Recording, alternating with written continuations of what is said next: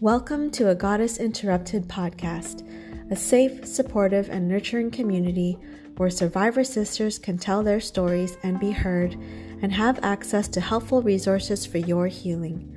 Whether you are far along in your healing journey or just beginning, we are here for you.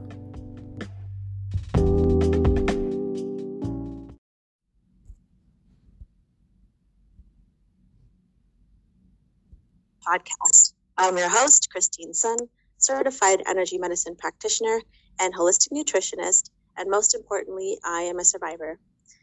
Today we have a very special guest. We have Laura Di Benedetto here with us, and she's here to share with us her story. She has an amazing story of her own where she has, I look at her as an amazing superwoman. She started her own business at the young age of 19, and she's had so much success and is now retired, living the life in Hawaii with her kitty cat and her dog and her husband. And I'm really looking forward to hearing her story and how she persevered and how she found herself and her strength. So welcome, Laura. Thanks. It's awesome to chat with you. Thank you so much for being here. I'm super excited about this conversation. Me too. I know it's like way overdue. So normally when I do this, I start out with a deep breath in and out to just kind of cleanse us to talk. Are you okay with doing that with me? Let's do it. Awesome. Okay, so we're just going to take a deep breath in and exhale. And let us just intend that whatever comes through in this podcast is transformed into healing light for us and whoever is listening. Awesome. Great. So I've gone online. I've talked to you personally, and I've found all sorts of information about you as an entrepreneur, but not really about your story. Would you be able to share that with us? Sure.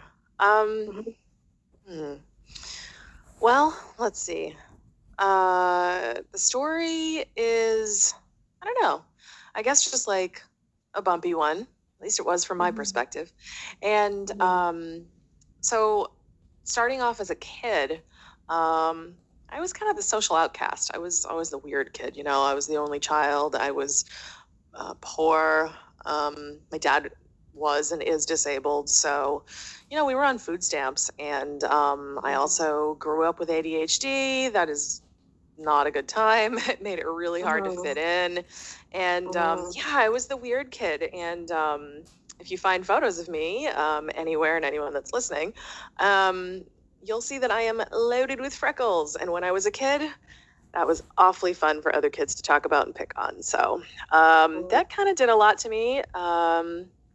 And it really kind of helped to shape, I guess, like my introduction into life. As I grew up, I, just had some unhealthy relationships, starting with the first one, like first serious one. I was 19. I got into a relationship with a 38-year-old man. That went well. No, not really. He was so abusive. Oh my God. It was so bad.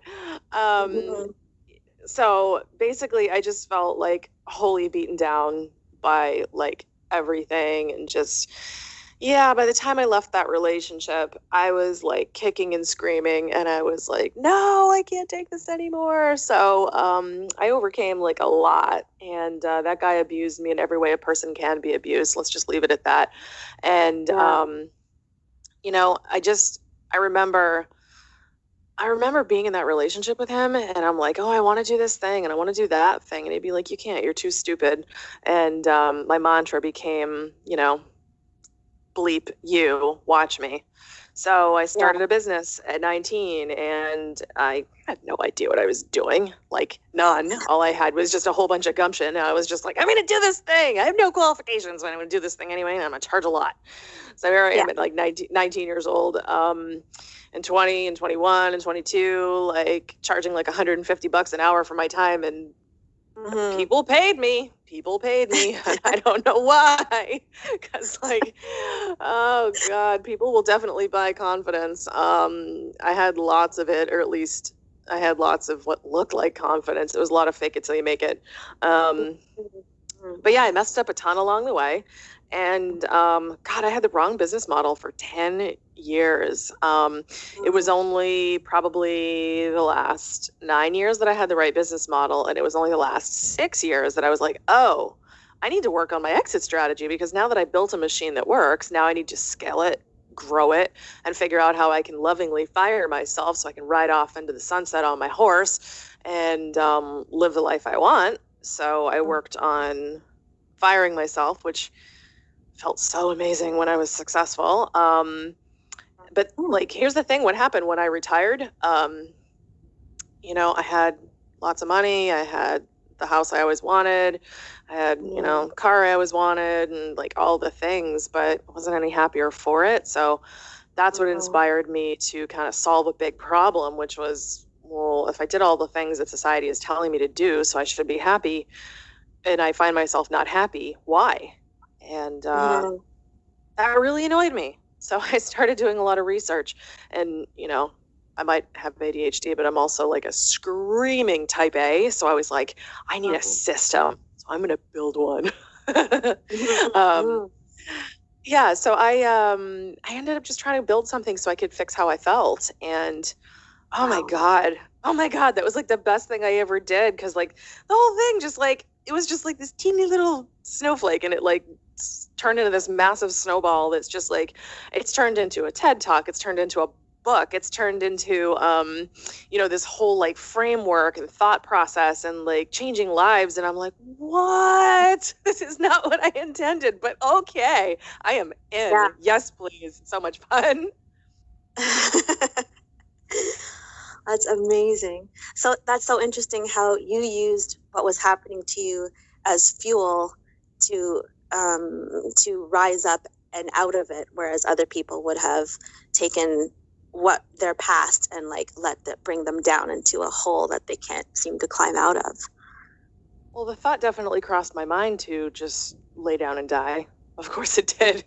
But, you know, the thing about kids and teenagers that like parents kind of squash is stubbornness. Anybody that's listening that's a parent, please don't squash this, because stubbornness is another word for resiliency. My stubbornness is of epic proportions. So my parents were unsuccessful in squashing it. So my stubbornness has led to a lot of bleep you, watch me, but also like, oh, I failed. I don't care. Do it again. I don't care. Do it again. I don't care. Do it again. Like, nope, get up. Like, I don't know. Do you know those toys? You remember those toys like from when we were or kids or whatever? And it was like the little clown with sand in the bottom, and like you bop it down and it'll come bouncing right back up at you. Yeah. That's me. Yeah, I'm that guy. Yeah. You got to be the sand clown. Be that guy. So what made you into the sand clown? Was it kind of a collective of the way that your parents brought you up, or that what you experienced as a result of being a child of your parents, or the relationship you went through, or your childhood? Like, what brought you to the clown? Sandy clown. Right. Honestly, I think it's a combination of probably nature and nurture. I mean, the thing about, I even wrote about this in my book, like, the thing about failure is that if you do it enough, you stop being afraid of it. Like, everybody's afraid of failure. But if you experience enough of it, you realize like, oh, failure is just education.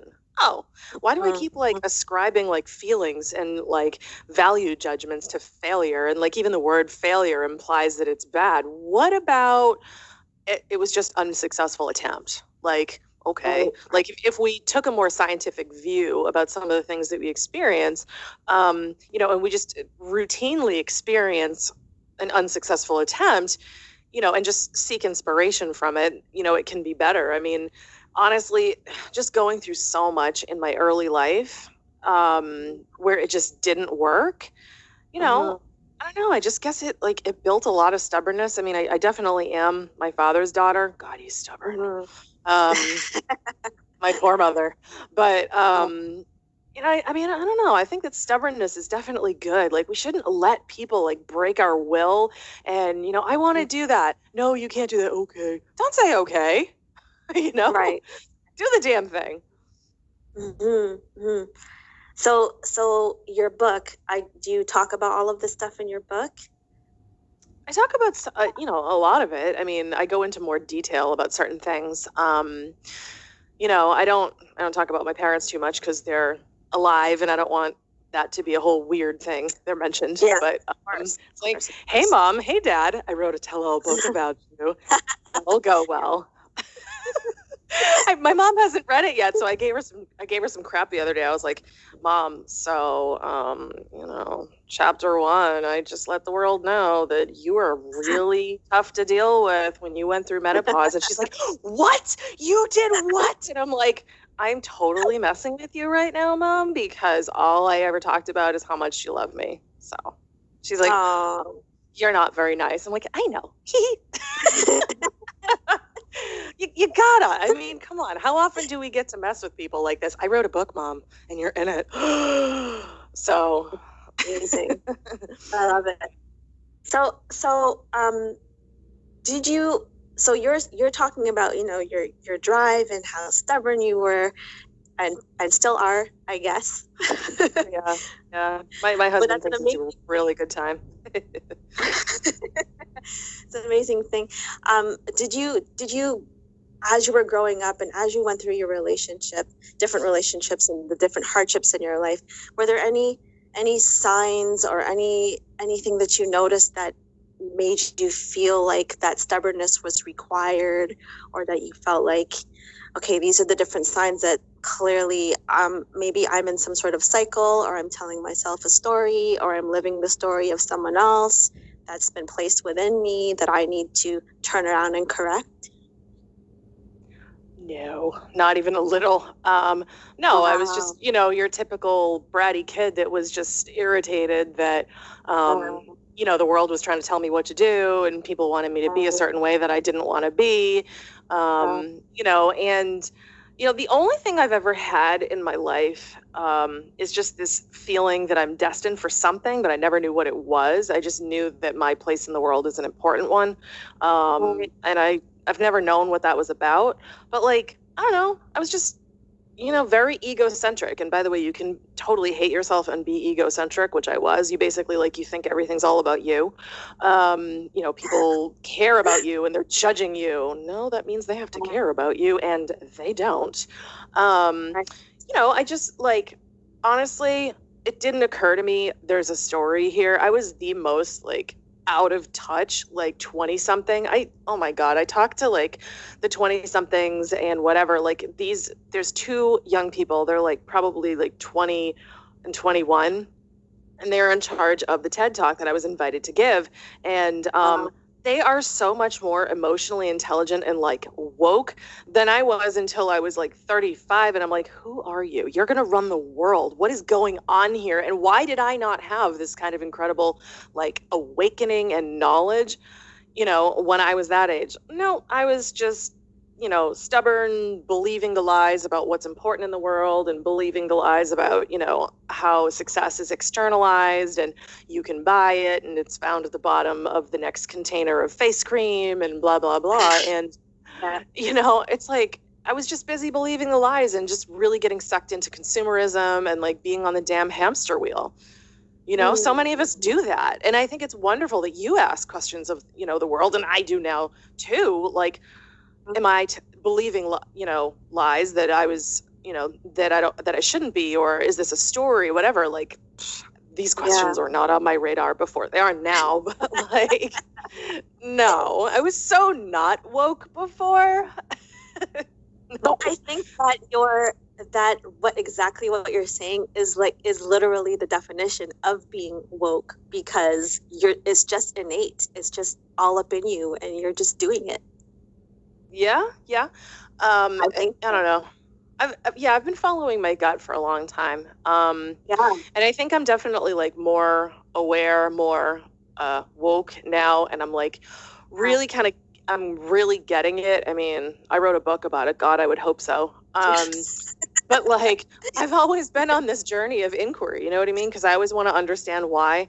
I was the annoying kid for a lot of reasons. One was stubbornness. The other one was, Mommy, why? So it turns out the why and the continual relentless curiosity has served me really well too, because I want to know how stuff works. And I want to know, like, why did you make that rule? Why do you not want me to do that? So like, I've just become like really curious and stubborn, which is a really fine combination if you want to carve out your own path in life. Resignation to accepting what other people tell you life is or should be, and just doing what other people want you to do, in my opinion, is a sentence of internal death and misery. Yeah, I agree. It's a little dramatic, but it's kind of true. Because like I encounter people all the time, you know, when I'm busy leaving the house, which I can't do. But I encounter people all the time where they're basically just sitting there pleasantly waiting to die, you know? Yeah. So I'm glad you opened that door. What are your thoughts on all of what's going on out there? There's so much fear, and I so admire your attitude, your energy, and your strength. And you go out there in the world and everyone around us is terrified. Like, what do you think about all of that? Do you think that they're right to feel that way? Or do you feel like they should just be, you know, I got to get my, let's all swear, I got to get my shit together, work on myself, reinvent myself, do my thing, never mind being scared and terrified of this, you know, mystery virus that's out there? I think it's a really great question. And I think that a lot of people pass value judgments. I'm not doing that. I think there's a lot of people that don't have the capacity to face what's going on, because it actually is terrifying. And you know what? Yeah. If they don't have the capacity to face it, that's okay. And I think as neighbors in the community, and perhaps, you know, loving and taking care of people that don't have the capacity, it can be really challenging if we have the capacity and they don't.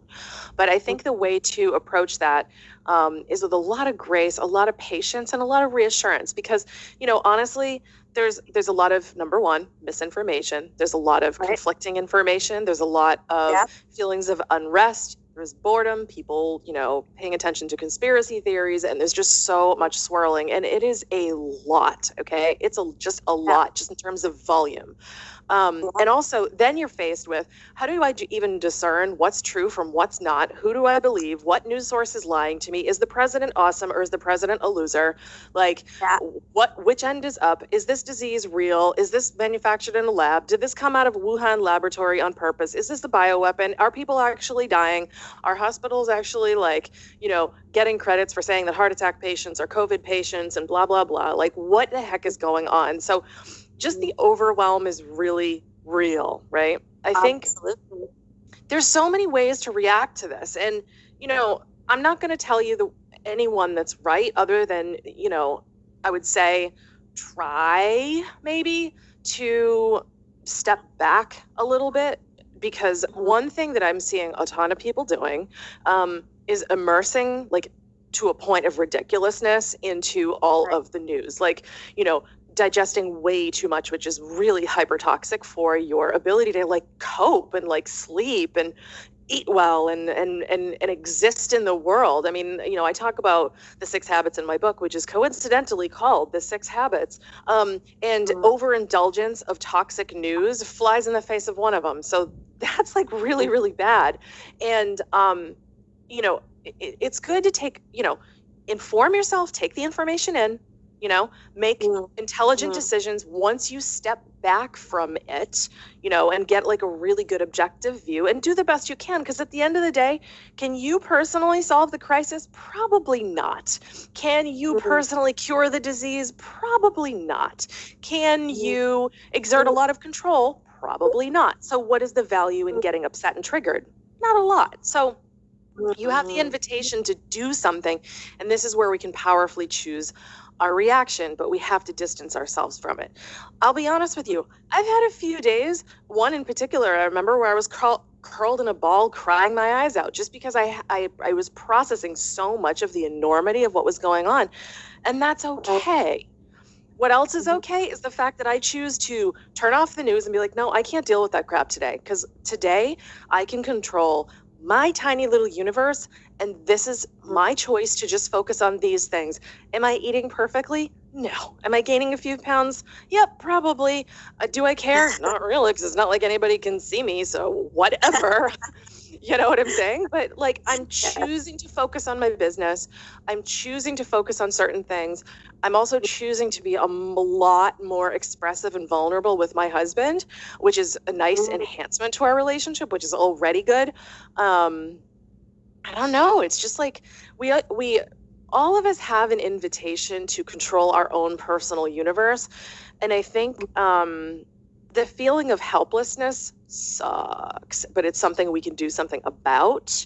And if you want to talk about the helplessness, let me know. But otherwise, that can be a rabbit hole, believe me. Yeah. So do you feel, so you're married to a wonderful man now. That's not who you were with before. Do you think that you're kind of like F you moment where you said, F you, I'm just going to do what I'm doing. I'm the boss now. Too bad. And you moved into, went back out into the world. Do you feel that energy has attracted everything that's in your life now, everything that's loving, everything that's positive and good? Possibly. I mean, I've always been very clear about what I want in life, and my relentless pursuit of it has kind of never slowed down. So my first husband and I, not a good fit ultimately. I mean, I married him after 8 weeks of knowing him. So is it any shock that it ended? Not really. But the fact that it lasted 10 years, that's kind of a shocker, but most of it was good. But you know, I've always known what I want and what I deserve and what's okay and what's not. I always have not had the courage to act on it. But the more I've learned about self love and leaned into my own self-awareness, the more it's like, oh wow, that does not work. That's incongruous with what I actually am trying to build here. So you know, it's funny, I've always had this underlying notion. It's weird, even during my first marriage, I kept dreaming about this one particular person, you know, that would be very passionate, would love me with the intensity of like 1,000 suns. He's Italian, he cooks, he sings, he's joyful, he's maddening, he's all the things that, you know, a feisty Italian man is, quite stereotypically. And you know, and I was like, oh, that's a really weird dream, because I was married to a Frenchman before. And yeah, and I was just like, oh, whatever. I just ignored it. But then I remember when I went on my first date with my husband, I was like, oh, that's interesting. Wow. And you know what? I did not want to like this man. I did not want to like him. And my soul was like, tough titties. That's the guy. And I'm just like, damn it. No, I am not interested in a relationship right now. And it's like, oh, too bad. Here he is. Okay, great. So I was not healed. He was not healed. We both started our relationship from like such an ugly, messy place. Like, no, there was shrapnel everywhere. Would you say that you both have the same personality type? You mean aggressive and wanting to take over the world? Yeah, a little bit. I mean, I don't know. Like, the things that make us similar can also make us want to murder each other. Right. It's hard because, like, my husband is he's an extremely, honestly, extreme person. Like, if he's all about something, he's like practically obsessed with it. If he doesn't care, he doesn't care. I'm not built like that, so that can cause conflicts. But the way we approach different things, like when we feel passionately about them, like, I mean, not to be stereotypical, but we're Italians. We're screamers. Like, you know, he can yell at me and I'll be like, get ready to bust an eardrum, because I'm not afraid of your shit. Like, it's like, you know, and it can be really challenging. So we've actually worked very hard to learn to be diplomatic arguers where we politely discuss things at a reasonable volume and with the utmost of courtesy, which feels really strange because we just want to throw a book at one another now and then. And it's like, you know what? I'm going to kill your whole family. There's a lot of fireworks there. You know, do you ever hear that that phrase or that saying from when we were kids? My mom used to say this to me all the time. There once was a little girl with a little curl right in the middle of her forehead. And when she was good, she was very, very good. And when she was bad, she was horrid. Did you ever hear that? No, but please tell me because I want to know the rest. That was it. But like, my mom used to say this to me because I was a little girl with a little curl, and she, tried to wrestle me into submission. God bless her. Didn't work. See Exhibit A, stubbornness. But the thing about that, which I always liked, was just like, there's the well-behaved side of Laura Di Benedetto, and then there's the outright demon. And the demon never comes out, except with my husband, because I apparently bring out the worst in him and the best, and he does the exact same for me. So I just remember, like, early on in the relationship, I was like, this relationship is going to be the absolute death of me. What is going on here? Because when things were good, oh my God, it was like the violins were playing, the birds were singing, flowers blooming, the air was sweet. Whoa, it's just very extreme. But then when it wasn't good, it's like, get a helmet. Oh my God. It's not like that. We actually, and I am not ashamed to say this, I'm quite proud to say it, we went through couples counseling just to make sure that we could actually learn some skills and be together the way we both believe we were destined to be. But do it in like a constructive and loving way, and learn to disagree from like a really healthy place, and, not wage World War III.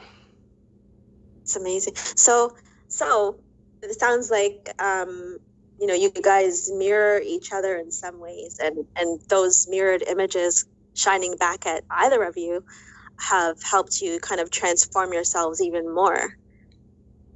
Yeah, absolutely. I mean, I think that a lot of my own shortcomings and things that I needed to work on were suddenly under a massive heat lamp and a magnifying glass when he and I got together and started to like really heal some of our past garbage together.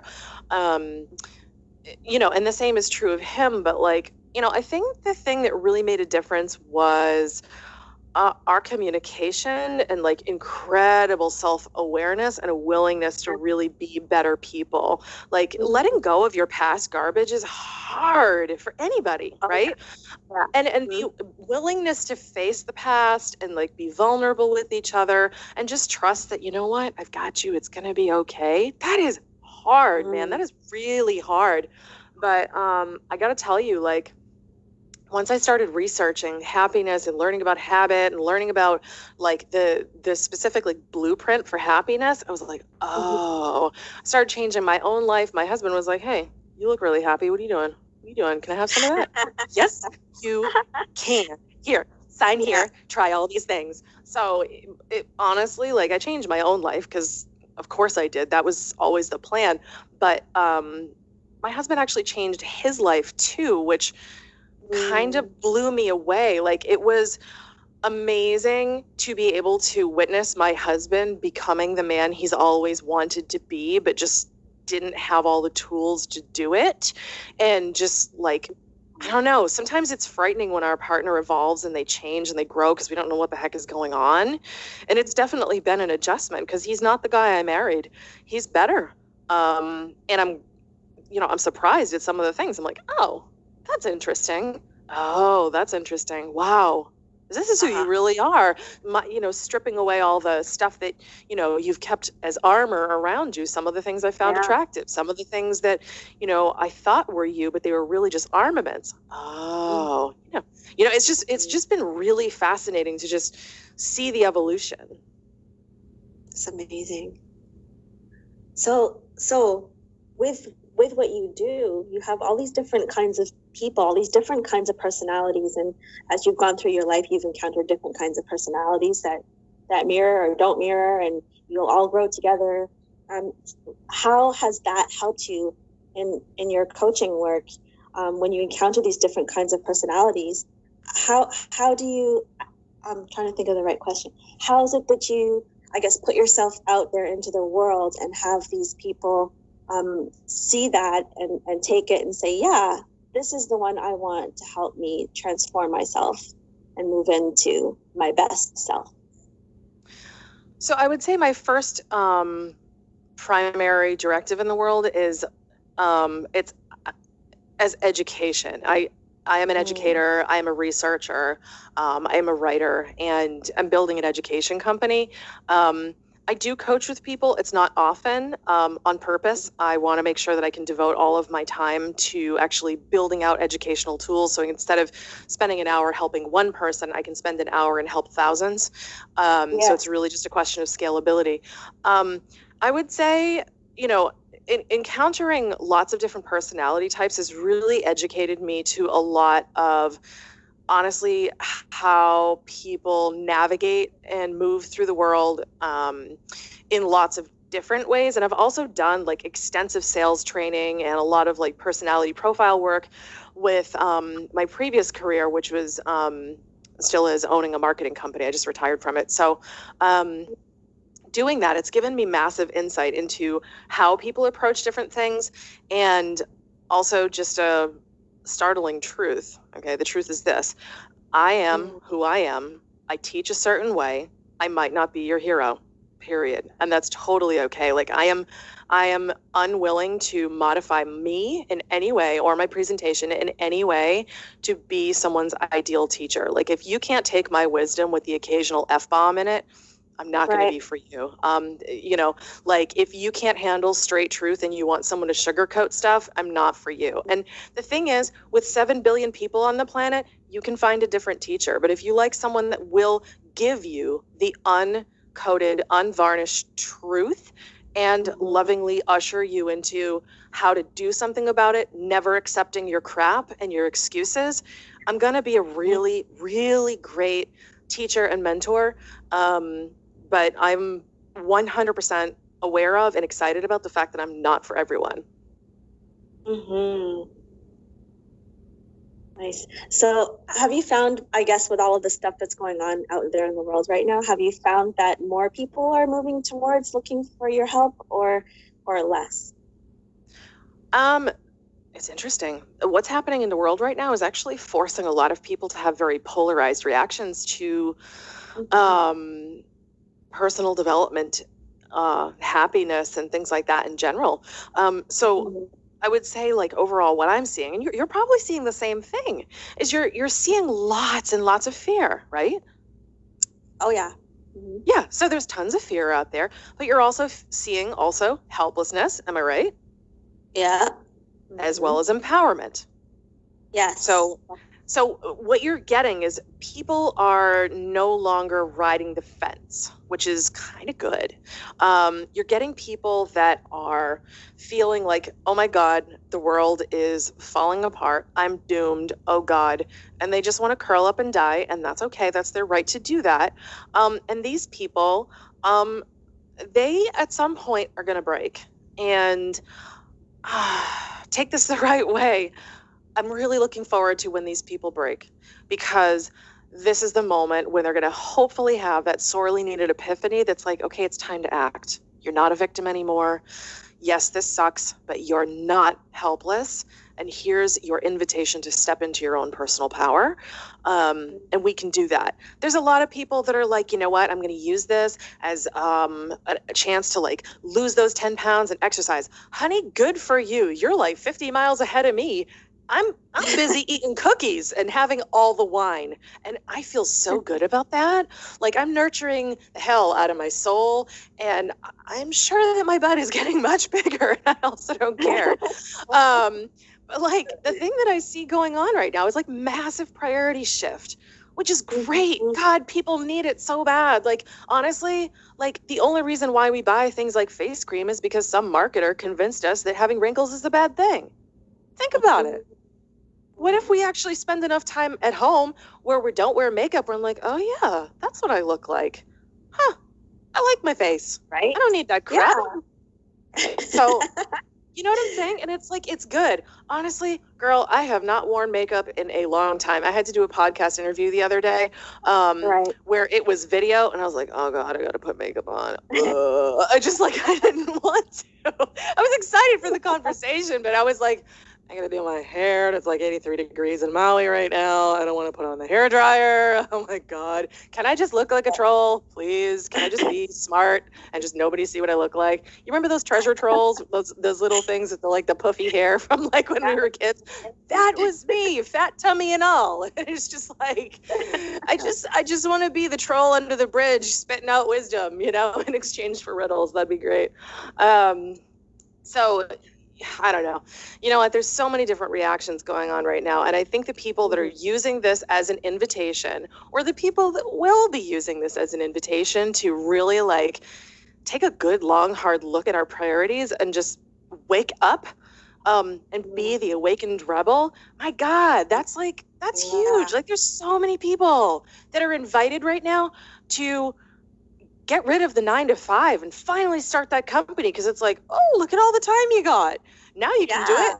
Oh, it's like, oh, you know what? Oh, you've been wanting to do that course. You've been wanting to do that thing where you finally like learn about entrepreneurship or marketing, and you want to read that book, and you really want to work on yourself, and you really want to like lean into like who you are and come out of this on the other side, like the person that you've always wanted to be, because you finally have got the time to do it.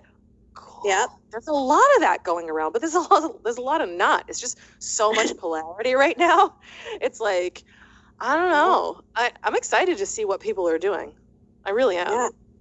Like the amount of time I've actually sat down and watched TV is, I don't even know. It's not even that much. I've literally been sitting for a month and a half at my kitchen table, just like, bam, I got to reinvent myself. I got to get myself out there more in the world.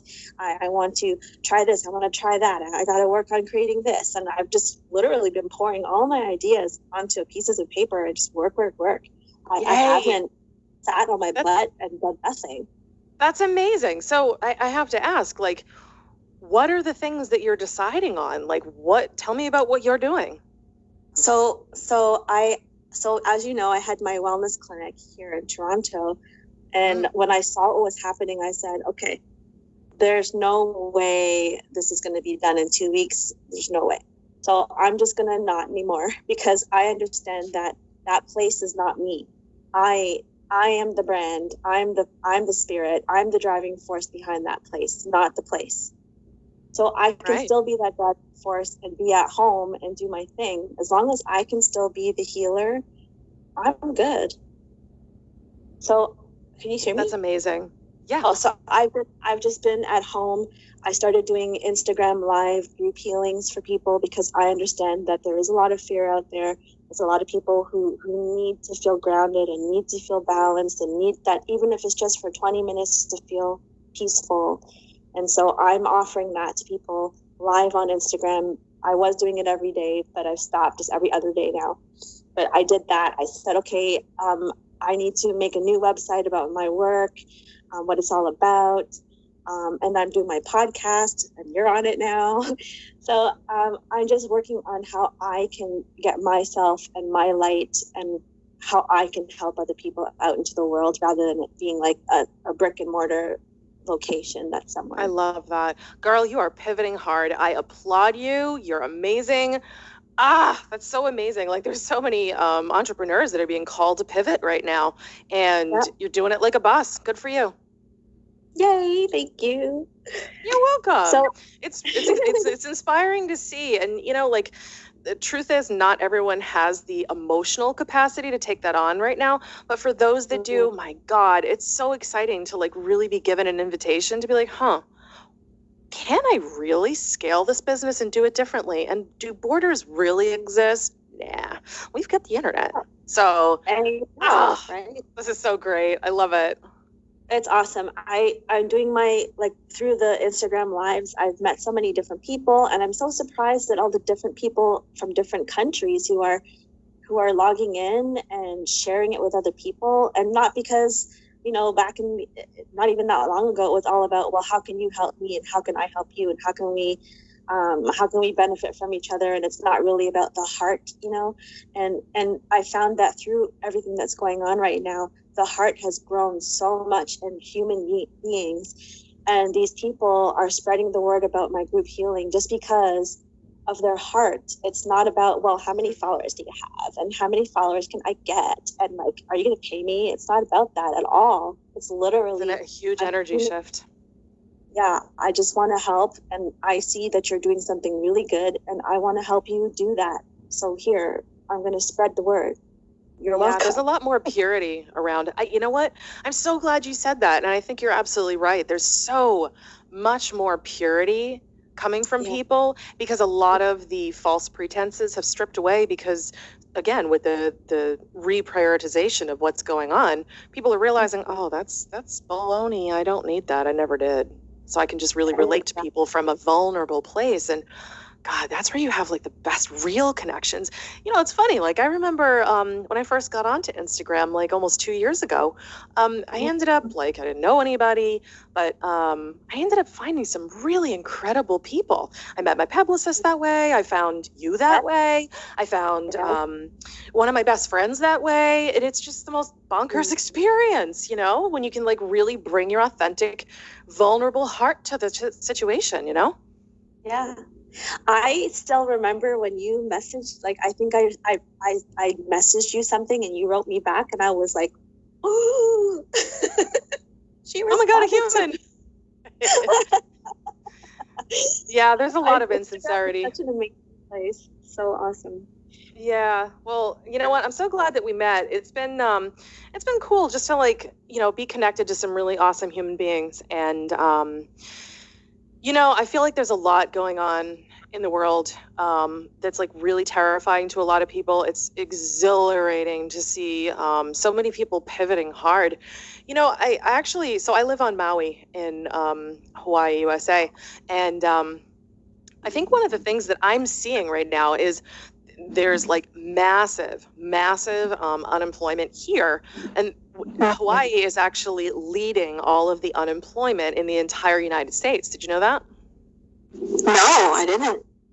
So the reason why is because the economy of Hawaii is almost exclusively dependent on tourism, which, guess what, has just come to a screeching halt. Okay. So yeah, so there's that going on.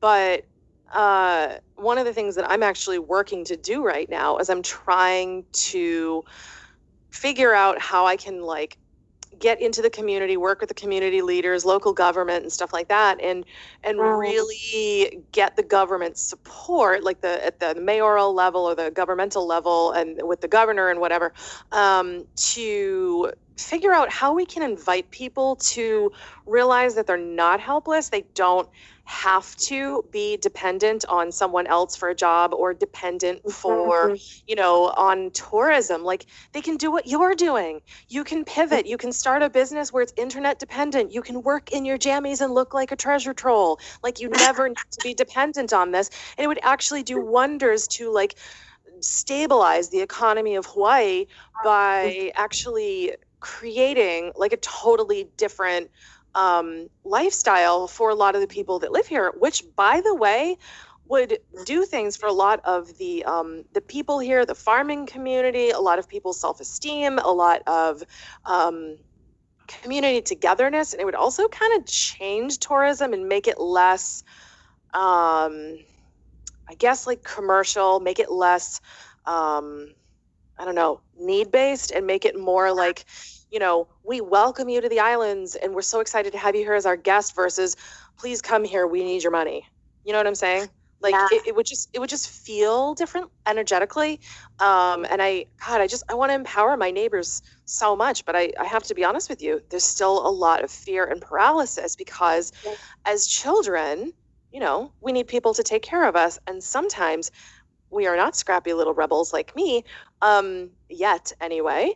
And we forget that we're actually brought into the world with tons of autonomy, tons of power, and we can pivot just like you're doing. And we can build crazy things, and we don't need to depend on other people. Yep. Well, the world is definitely forcing us to move in that direction now, because we literally can't go outside. So what else are you gonna do? What else can you do? Let's sit down. Let's be creative. Let's think of things, you know? So yeah. Yeah. I would love to see more people just like really tap into like what they want to do in the world, because you know what? There's so many people out there that they have so much good that they want to offer, so much good that they can contribute to the world. And it's not just the healers of the world, you know, it's sometimes educators or like someone else, maybe they're really good at building toys. Cool. Yeah. Can you build toys and send them to people? Can you can you build instructional videos and like sell intellectual property of like how to do that? Or, you know, what if you're like my dad and you've got my mom? So like my dad, he's the tinkerer. He can fix anything. He's like Mr. Fix It. My dad could have like a massive YouTube following because he can do anything. My mom has the technology. You don't want to see my dad with technology. It's like, Dad, just turn the camera on its side. Huh? Turn the camera on its side. I can't see you. Huh? A little to the left, all the way to the other side. It's like, Dad, you and technology are not a mix. But my dad can also create anything, invent anything, and everyone has their strength. I want to encourage people to use it more and don't be afraid. You know, one of the practitioners who used to work at the clinic, I saw her yesterday that she started on Instagram a tutorial for how to hula. You know, that I'm just thinking about. No way! That's so cool. She's literally, you know, let's teach you the 3 basic steps of hula and let's work out together. And she's so cute and it's so fun. I don't think she's charging anything for it or whatever. She's just, you know, having an outlet for people to try something new and express her love for hula. And I just think that's so beautiful what she's doing. It is beautiful. You know what? That's really fantastic. And the way that I want to help so many people start businesses is just, you know, start it, do it for free at first so you can figure out which way you want to do it. Try lots of different things on for size and just be like, ooh, that didn't work. Or, ooh, okay, this feels really good. And then use this, you know, it's almost like try before you buy. Use the trial period where you're doing it for free, like your friend is, as a way to figure out exactly the way you want to approach it, how you want to do it. Build a community of people that love you. They're on the journey with you. And while you're experimenting, you're building crazy loyalty with like early adopters. You can build an email list. And by the way, here's the marketing ninja secret of all time. The money is in your email list. It's always in your email list. It's not in how many Instagram followers you have. It's not in how many products you sell at like the surface level. It's how much you can sell through a loyal community through your email list. That is the hardcore truth of it all. Like, honestly, I don't have nearly the kind of followers that I would like to have through, you know, like vanity metrics on like Instagram and Facebook, but I don't care because I have a really wonderful, rock solid, top quality email list. And that's where the money is. And, you know, honestly, that's like pretty easy to build if you're giving value and giving something away in the beginning, right? So your book, The 6 Habits, does it go into how to empower and help people feel confident in themselves to even go out there in the world and try to put together an email list or make their first video for the first time or post something or anything at all, materialize something into reality? Sort of. The 6 Habits is not a business book. Business is, honestly, I love business. So I retired, which, haha, guffaw. Like I'm the hardest working retiree you're ever going to find because the whole sitting still thing, not my jam. So I talk about the habits because if you take a look at any foundational wisdom, you know, throughout history, you're going to find that it generally has like a lot of widespread application. So you can actually use the 6 habits to start a business, lose 50 pounds, start a family, move across the country. You can literally use these habits to do anything. So if you want to start a business, cool. That's just one of the aspects. I'll be writing another book. I'm not sure exactly if I want to use the 6 Habits framework for it or not. But I will be writing a business book just because I have like a massive body of knowledge about it and I can really help a ton of people. But the 6 habits are kindness to yourself, acceptance of yourself, radical gratitude, incredible presence, goodness, which is adding lots of good to your life and removing lots of toxic from your life, and then intention. So when we think about intention, that's really probably the one that correlates the most to like, what are we building here? Could be the business, could be losing weight, could be starting a family, right? But intention is, what do you want to create? And intention is the habit that really governs action. Now, most people get scared because they see the giant mountain. Like literally, I am looking out my window as I'm speaking to you right now, and I see Haleakala right in front of me. So, yep, in the back, I can see the ocean, and here I can see the mountain. So if I take a look at this mountain right now and I'm like, oh my God, I have to climb that on foot. Oh my God, I could never do it, right? But if my goal is to climb the mountain and all I have to do today is choose to climb, for like 2 hours, and it's okay that I don't climb the entire mountain today. Oh, I can do 2 hours of climbing. Sure, no problem. I'm not that out of shape, So, if I give myself plenty of time to actually get to the top of the mountain, I can do it. And here's the thing, you've probably heard this before. If you haven't, I'll definitely share it with you. We always overestimate what we can accomplish in a day, but we horrifically underestimate what we can accomplish in 10 years. And that's important for us to realize, because literally, it doesn't matter what your goal is. Could be, again, like I said, like losing the weight. You could want to climb, like Kilimanjaro or something. You could want to train for a marathon. You start a business. Literally, you can do anything you want as long as you have a solid relationship with yourself, which is what the 6 habits are all about. You're empowered to do literally anything you want. But the habit of intention is awareness of the big goal, right? Small incremental progress, particularly when you don't feel like it. Like itty bitty, like tiny little incremental bits towards it at a time. I mean, my book is a great example. Literally last night in my house, 11 p.m., I was shrieking because after 20 months of working on my book, from the time that I first sat down with my crappy little index cards to the time last night, 11 p.m., 20 months. And I finally got to hit submit as I submit the approval on Amazon for my book. Wow. So it took me 20 months. Now, if I had looked at, oh my God, this is going to take me 20 months at the beginning of the journey, maybe I wouldn't have done it. I was like, well, today I just need to write the index cards. Okay. Now that I have the index cards done, what's the next step? Well, now I need to put my index cards into Microsoft Word, and then I need to embellish on a little bit of, the details. And then tomorrow I'm going to just embellish the details of this particular thing, like as much as I can.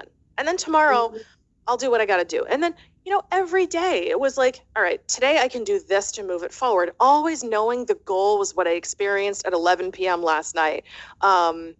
My face hurt from smiling so much.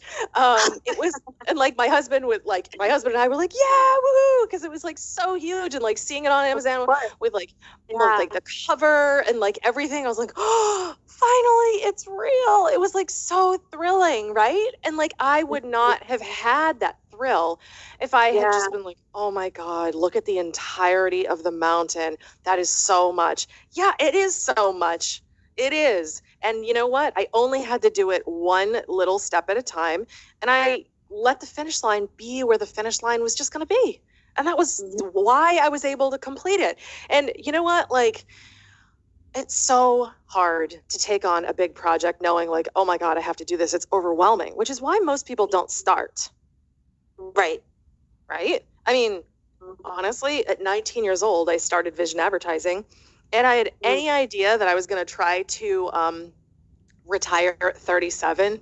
No, I had no idea. I just needed a job where I didn't hate the boss. So I became the boss, and I was like, oh, she's cool. She's nice. She lets me take some time off and drink at her desk. Nice. So, but like, sometimes it's good to have like a vague and fuzzy idea of where you're going and just be like, I'm just going to go in that general direction, or this one with the book, it's a lot more specific. I'd like to publish a book. Okay. That's highly specific, but like, damn it. Sometimes we just need to start, So what's your advice for those people who maybe they have an idea to write a book, for example, and what would your advice be for those people who feel like, okay, but who would want to read my book? Who would want to listen to anything I have to say, even though you feel in your heart you have something important to get out to the world, but you just don't have the confidence? Like, what's your advice on that? That's a great question. Well, there's a couple parts of this. I think people stop themselves because they're so afraid of being judged. But if you take, I'm going to try to answer this as thoroughly as I can and briefly. But like the thing about worrying about judgment from others is actually really egocentric, and we need to let go of that because it implies that people care about us so much more than they actually do.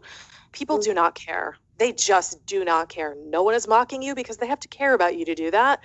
And like the strangers of the world, you're not even on their radar. So like put your fragile little ego aside and just recognize nobody cares. So if you fail, nobody cares, right? But I love that. When it it's awful, but it's true. So if you like, I mean, I failed a ton, and like, it's not like I had like a big, audience section going, yeah, she failed, woohoo. No. And when I succeeded, it wasn't like that either. Nobody, like, people barely looked up from their morning paper, like, whatever, because they're so consumed with their own egocentric life. Right. And this is a truth that we really need to tap into. So if you can like actually own your irrelevance and be like, oh my God, how freaking liberating. You just like, you get the power to realize that nobody cares. Now, that's part one. Part two, how do we get people to care? Well, here's the thing. If people can sell manuals on potato gun manufacturing, and they can sell pet rocks, and they can sell books about how to pick your nose effectively, baby, you can sell your book. I don't care what it's about because there's a market for everything. Baby, there's 7 billion with a B people on this planet. People are weird. So you can write about toenail fungus if you want to, and write the world's leading authority compendium on toenail fungus, and there will be a market for it. I guarantee you. As a matter of fact, if you really want to niche down like that, you're going to sell it a lot easier. Like the difficulty in like marketing is when you want to go hyper general. But people ask like, well, who am I to do such a thing? You're a human with experience and you have passion. Don't worry about the qualifications, because here's the thing. You want to be a writer. You know how you become a writer? By writing. Not by saying I'm a writer first, like at the beginning of this, Laura DiBenedetto was appended with comma CEO, right? And when I began writing my book, it wasn't appended with writer, okay? It wasn't appended with author. It wasn't appended with researcher. None of those things. I did the damn thing. So now I am Laura DiBenedetto, comma, CEO, TEDx speaker, author, researcher, writer, educator. I am these things because I've done them, and I have the credibility because I did it. I did the research, I did the writing, and did I do it perfectly? No, but that's why we have editors, and that's why we have people to like take our book and read it and be like, wow, this part sucks, you need to work on this, and we need to like toughen ourselves to critique and whatever. But like, the habits that I talked about, like acceptance, is the one that really comes into play here. People have massive feelings of unworthiness because we don't unconditionally love ourselves.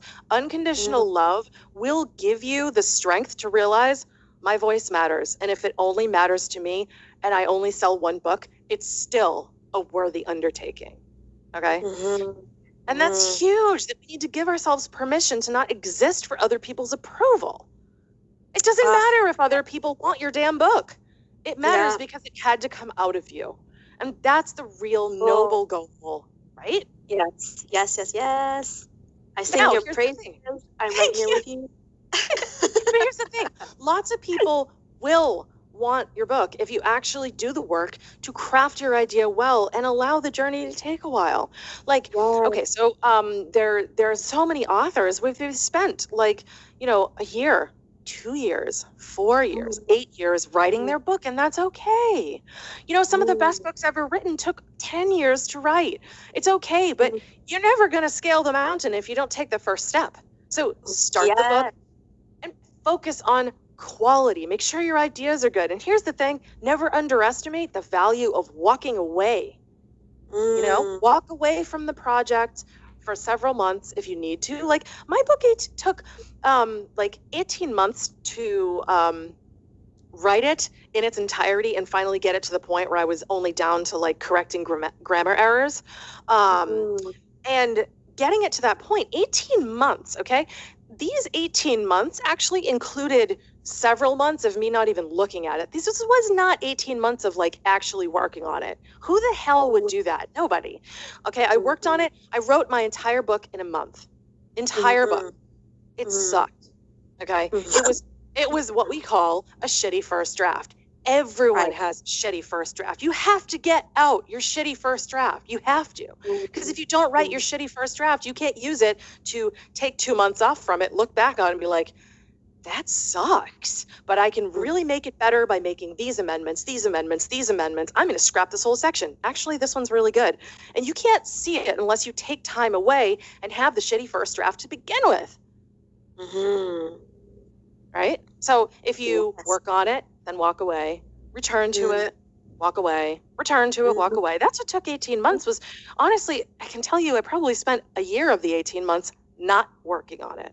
But I needed that time and distance to be able to regain my perspective and not be too close to it. Yeah. I love Same thing as climbing the mountain. You just got to start. And sometimes you need to take breaks. That's it. Like I can't. Listen, full disclosure, my husband, he did sea to summit in 18 hours because he's a freaking beast and I don't even know who the hell he is. Okay, sea to summit. I don't even understand how he did it. I'm like, who are you? He slept on the mountain. He experienced the stars like nobody else. Like he's insane, right? I do my beast mode stuff from my desk. And I am not scaling the mountain in 18 hours. No, I'm scaling the mountain in 18 months. And that's okay. Both journeys are okay. You know, we just need to give ourselves permission to just start, suck, and continue despite the sucking. Be committed to having good quality outcome and, you know, ask for feedback, hire people like editors. If you can't afford an editor, looks like you need to save up so you can afford an editor. You know, and like, you know, just, I guess, like, just persevere. Be stubborn. Be the sand clown, I guess. Be the sand clown. I love it. It's been such an absolute pleasure talking to you, and you've dropped so many gems on us today. Do you have any closing message for the survivors out there that are listening to this, any that are looking to climb out of that hole or looking for a light at the end of the tunnel? Do you have any closing message for them? Sure. There's surviving and then there's thriving, and you can certainly choose which experience you want. It's a lot like those choose your own adventure books from the 80s that I remember well. You can choose to survive and just get through, or you can choose to come out swinging. And it's hard to do. It really is.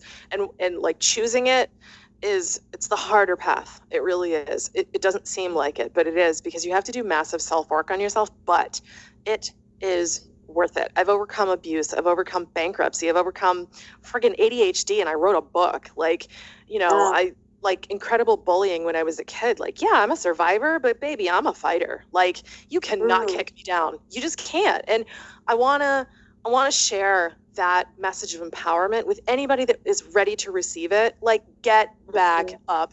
Be the thriver. Be like, you know, just look at whatever the hell you've gone through. Choose to find the gratitude in it. Like, I'll give you a great example. I was abused physically, sexually, psychologically, financially. I was abused in all different ways. And yet I look on all of that with incredible gratitude, which most people have a hard time doing. Why am I grateful for being treated like absolute shit? I'll tell you why. It's because of what it revealed in me. It revealed I'm a beast. It revealed that I am a boss and you cannot kick me down. It revealed that I am the most stubborn person you've ever met in the world. It revealed I'm a badass. I can do anything. I am not somebody's victim. It revealed that no man can control me. It revealed that I am the master of my own destiny and I don't need to rely on anyone. And all of that shit that I went through, it sucked. I'm not grateful that it sucked. I'm grateful for what it revealed and the lessons that I got. And that's the radical gratitude that I'm talking about, that I really want people to adopt. If you can shift your perspective and your worldview, you can literally do anything. You just have to choose it. Wow. Bravo, bravo. I don't have any sound effects. So, it's amazing. Thank you. So tell everyone where they can find you if people are more interested in following you or buying your book, or where people find you. The best place to look to find me is the6habits.com. I have lauradbenedetto.com, but only Italians seem to be able to spell Di Benedetto. So, if you're brave, give it a shot. Otherwise, it's the6habits.com. The word six is spelled out, the SIX habits.com. You can learn about the book, learn more about the habits. I have tons and tons of free content and videos on my social media. You can email me. You can buy the book. You can, just jump in and check out all kinds of free stuff. I mean, Christine, you know this. I've been giving away loads and loads of free content and video classes for a long time now. So once you exhaust yourself of, the free stuff, there's still more. I love it. Thank you so much for being here and talking with us. I feel empowered and strengthened and positive and excited and super energized right now. Awesome. Well, that's the goal. I'm so glad. And thank you so much for having me here to chat with you. It's been fun, and I appreciate the invitation to just kind of have this conversation go in all kinds of different empowering directions. Yeah. Thank you so much, Laura. Thank you. Okay. So have a wonderful day. Enjoy looking at the dolphins, because I know that you get to do that, and I wish I could too. Thanks, Christine. You're welcome. Have a great day. Bye.